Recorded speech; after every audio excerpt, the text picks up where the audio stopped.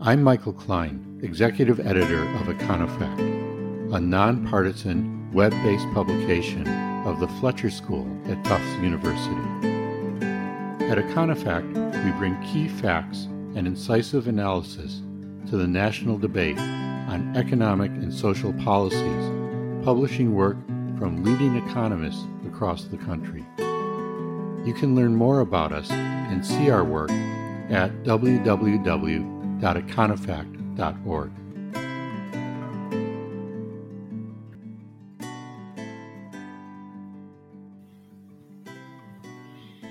The plight of children and families with children who are struggling to make ends meet is one of the most compelling challenges facing this country. The child poverty rate more than doubled between 2021, when it was 5%, and 2022, when it reached 12%. The highest rates of poverty occurred for the youngest children, those under 5, and for children in single-mother households, children of color, and children in immigrant families. Even families who are not in poverty often face financial challenges due to the high cost or unavailability of childcare. Addressing these challenges requires the work of legislators, scholars, and importantly, foundations committed to these issues. The Annie E. Casey Foundation is one of the most prominent organizations working on issues related to children. I'm very pleased to welcome to EconoFact Chats the president and CEO of the Annie E. Casey Foundation, Lisa Hamilton. Lisa became president of the foundation in 2019 after serving in a variety of other roles there, including chief program officer and vice president of external affairs.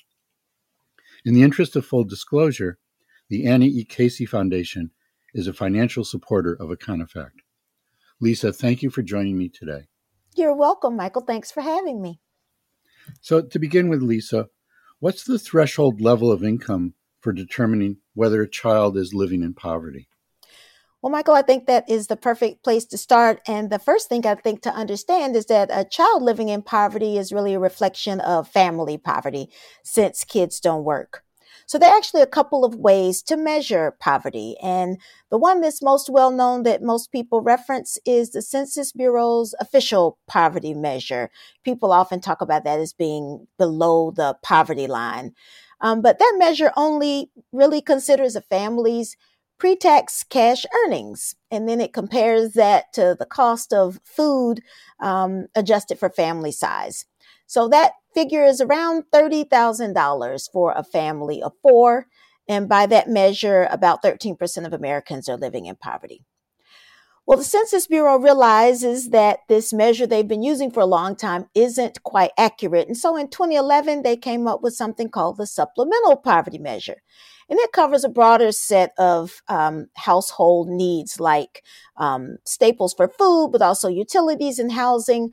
But in this measure, it includes some of the safety net benefits and stimulus payments that families get. And by that measure, there is a bit of a range, somewhere between $29,000 and $35,000 for a family of 4. But I think all of us know in our real lives that doesn't really cover what it costs to support a household.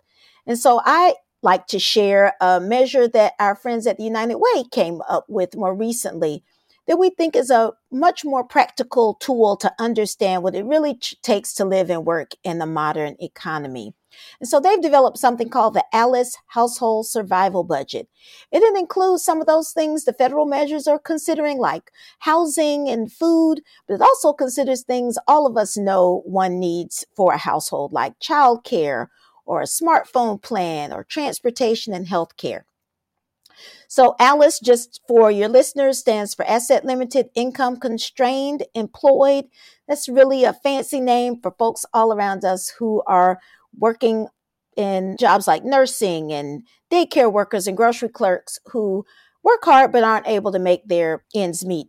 So under the ALICE survival budget, the family of 4 needs about $91,000 here in the town I live in, Baltimore, Maryland. So that's a huge difference from what the federal poverty measure is telling us. So by that measure, about 41% of households are struggling to make ends meet. And that's by household. For children, it's literally almost 50% of children. So it's really important for us to understand there are lots of ways to measure who's living in poverty, but depending on what you include, it certainly covers a large number of children in this country. A lot of things that you mentioned, like cell phone use or transportation, aren't just luxuries, of course. They're very important for people to be able to be employed, to get to work, to operate in the economy. So, things that maybe weren't considered as important at a time where there wasn't such wide use of the internet for a range of things, or people lived in places where there was greater public transportation. Those things become more important now for people just to be able to get by.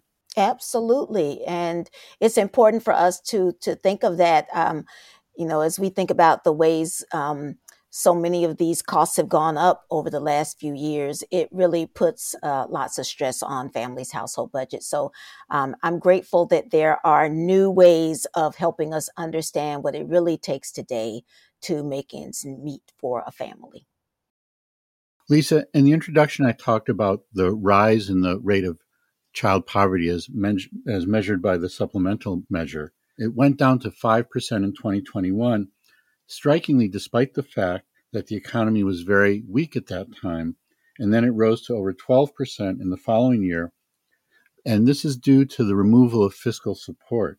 I guess this says something about the ability of the government to lower child poverty in its priorities post-pandemic to move away from this commitment. It sure does. We know that there's a huge difference that can be made when we make good policy choices for kids and families. And the support that you're talking about is the time-limited expansion of the federal child tax credit.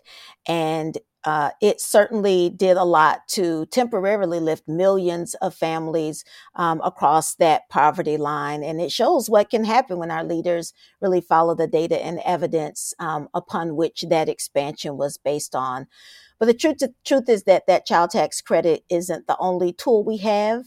And multiple studies have shown that other kinds of policies, like the federal earned income tax credit, can help kids succeed, that they can do better and go further in school when their families have this extra financial support to enable them to meet their needs.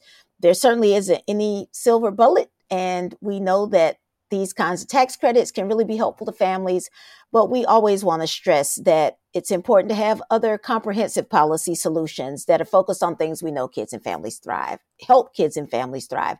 Things like safe and affordable housing, access to healthcare, and quality schools. So we know how to fight poverty with opportunity.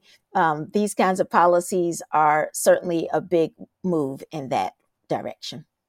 Yeah, we have a number of memos on the earned income tax credit, and economists strongly support that. In fact, the original proponent of that was Milton Friedman, and it's one of his ideas that was subsequently picked up and seemed to be quite successful.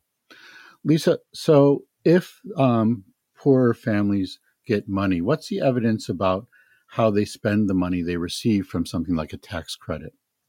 Well, we've got great evidence more recently from the pandemic about what happens. The Census Bureau instituted something called the Household Pulse Survey as the pandemic began, so that they could understand how families were making it through the pandemic, how were they using these resources. And it showed us over and over again that families were most often using these extra resources to make ends meet, to buy food, to pay utility bills, to buy clothing and other essentials for their kids. Remarkably, during that time, the rate of food insecurity among families who were eligible for that child tax credit expansion dropped by 30%. That is huge.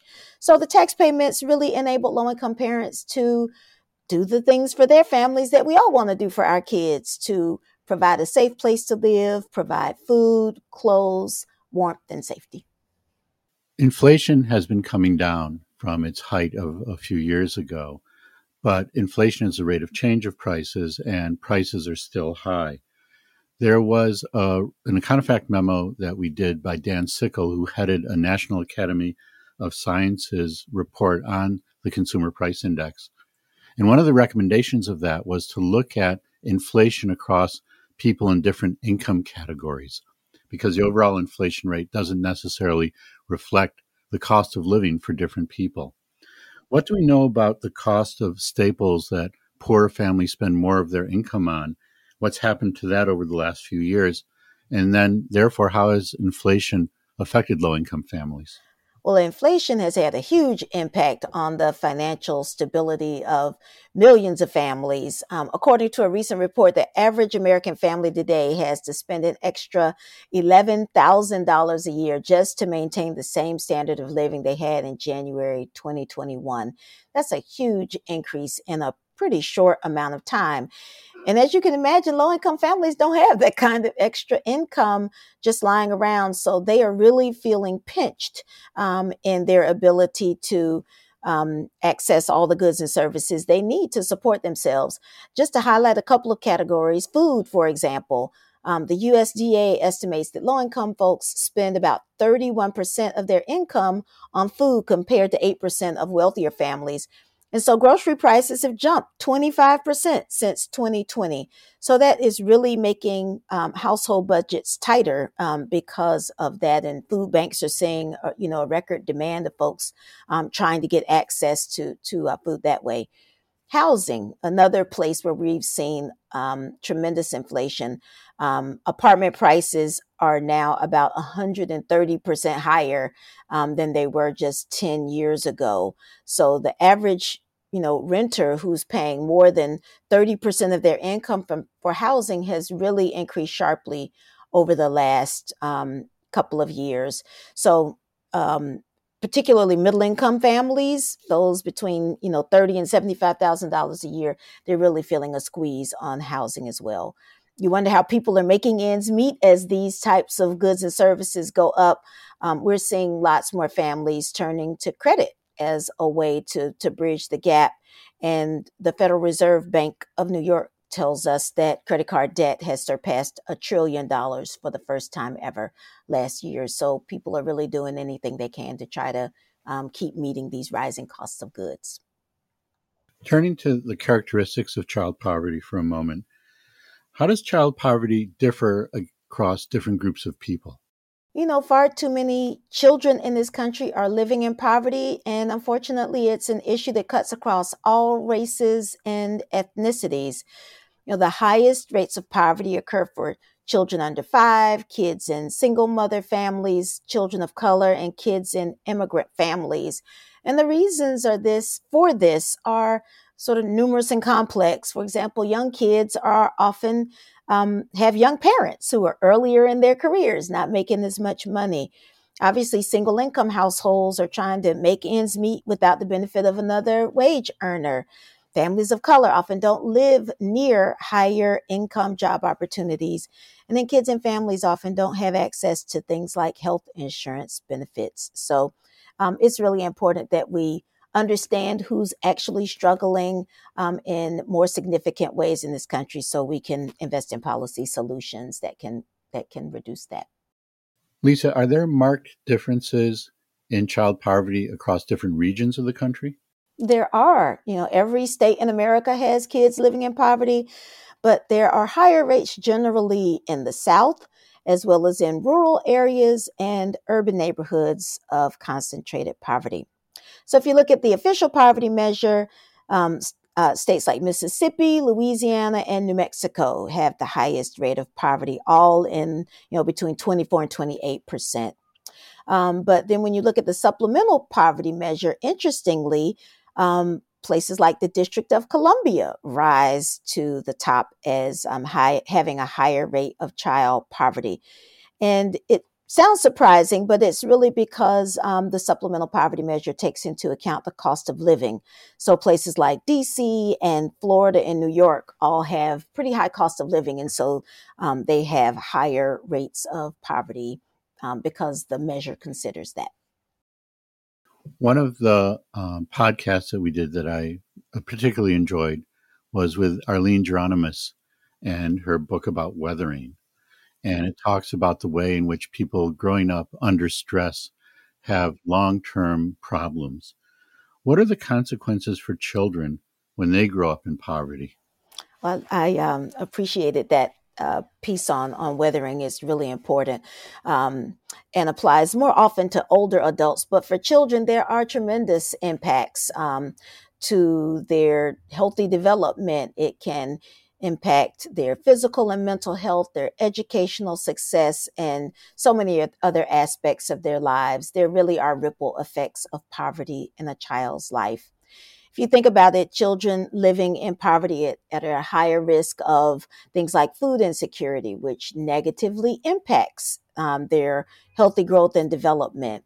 If they are in school and they're hungry, or they have been up all night because their home was cold, that can really impact their ability to focus in school. So then there are detrimental impacts to their school readiness or their performance in school. And overall, we know that children who are growing up in low-income households have lower levels of educational attainment, which doesn't bode well for them long term. So there are sort of immediate consequences of living in poverty, and then the duration of that poverty only exacerbates the issue. We at KC certainly know that there are negative consequences for those particular children and families growing up in poverty, but we always try to make the case that it has an impact on all of us. There is a cost of child poverty in this country that ranges from 800 billion to 1.1 trillion based on lost productivity and increased health care and other expenditures. So it's really important, not just for individual children, but for society as a whole, that we try to address child poverty. So, moving up the income scale a little bit, the financial burden of raising children is not just limited to those in poverty. Middle income families also face challenges, especially with respect to securing good childcare. My sons are in their 30s now, but I remember the stress and expense of getting good childcare for them, even though my wife and I made pretty good salaries. I suppose this problem is even bigger now and certainly more difficult for families who are in lower incomes. It sure is a big problem. And I talked about this in my message in our Kids Count data book last year.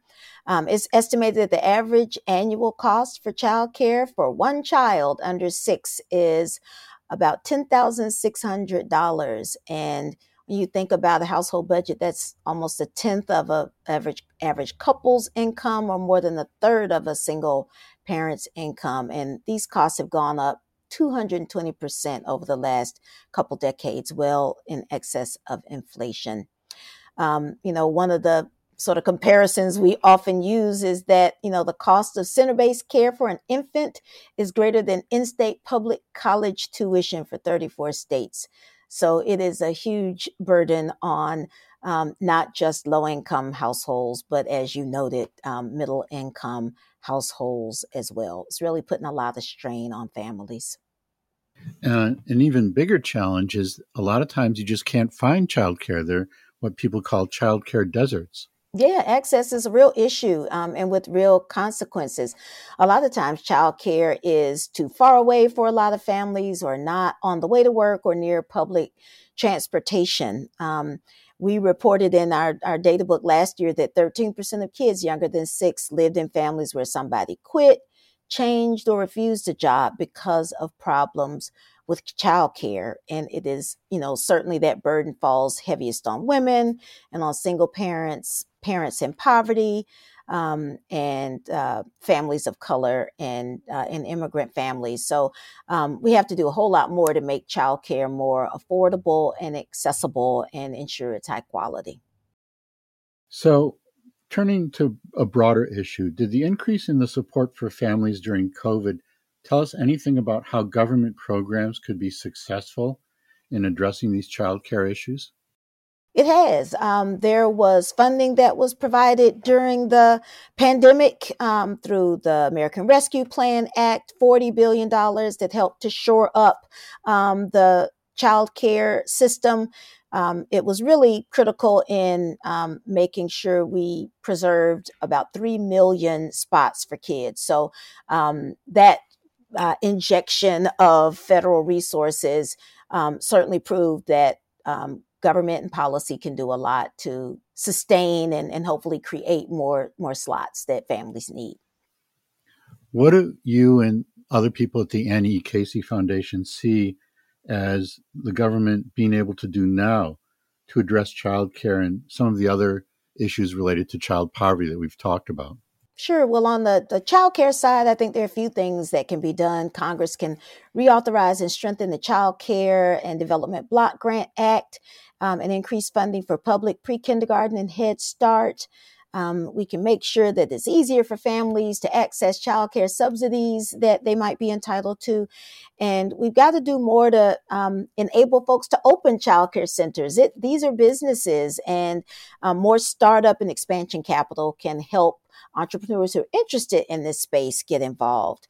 But as I talked about earlier, childcare isn't the only issue we've got to deal with. It's just part of the equation. And there are lots of other policies that can help families be more sustainable. Things like Medicaid expansion that can make sure families have access to quality health care and mental health services, emergency rental assistance that can make sure families are stably housed. And we can even use some of these infrastructure dollars to ensure there's universal broadband access so kids can learn online if they need to, or parents can apply for jobs. So there are many things that our policy decisions can do to help families that are in poverty.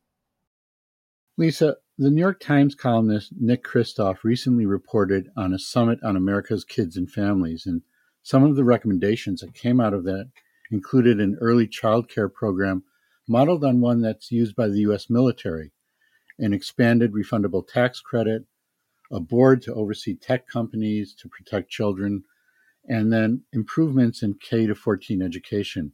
What's on your wish list of policies to improve the welfare of children and families? Well, I certainly agree with all of the proposals that Kristof put forth, but on my list would also be more behavioral health services in schools, given the overwhelming number of young people who are struggling with mental health challenges. But bigger picture, my wish list would also include more hope and optimism. I wish this country would paint a more hopeful rather than fearful picture of the future so that we all have something positive to work toward. And I think that includes, rethinking the stories we tell each other about who is poor and why, because that drives policy change in this country. If we don't accurately portray the problem, it makes it a lot harder to build will and to really authentically explore policy solutions that can help families. So I want us all to lead from a place of possibility and innovation so we can really help more children and families have a brighter, thriving future. Well, that's certainly a very noble goal. Mahatma Gandhi said, "The measure of a country's greatness should be based on how well it cares for its most vulnerable populations." Children, especially those living in poverty, are among the most vulnerable in this country. So, Lisa, thank you for discussing this vital issue with me today, and kudos to the Annie E. Casey Foundation for all the good work you do to support the most vulnerable. You are so welcome. Thank you so much for having me, Michael. This has been EconoFact Chats. To learn more about EconoFact and to see the work on our site, you can log into www.econofact.org. EconoFact is a publication of the Fletcher School at Tufts University. Thanks for listening.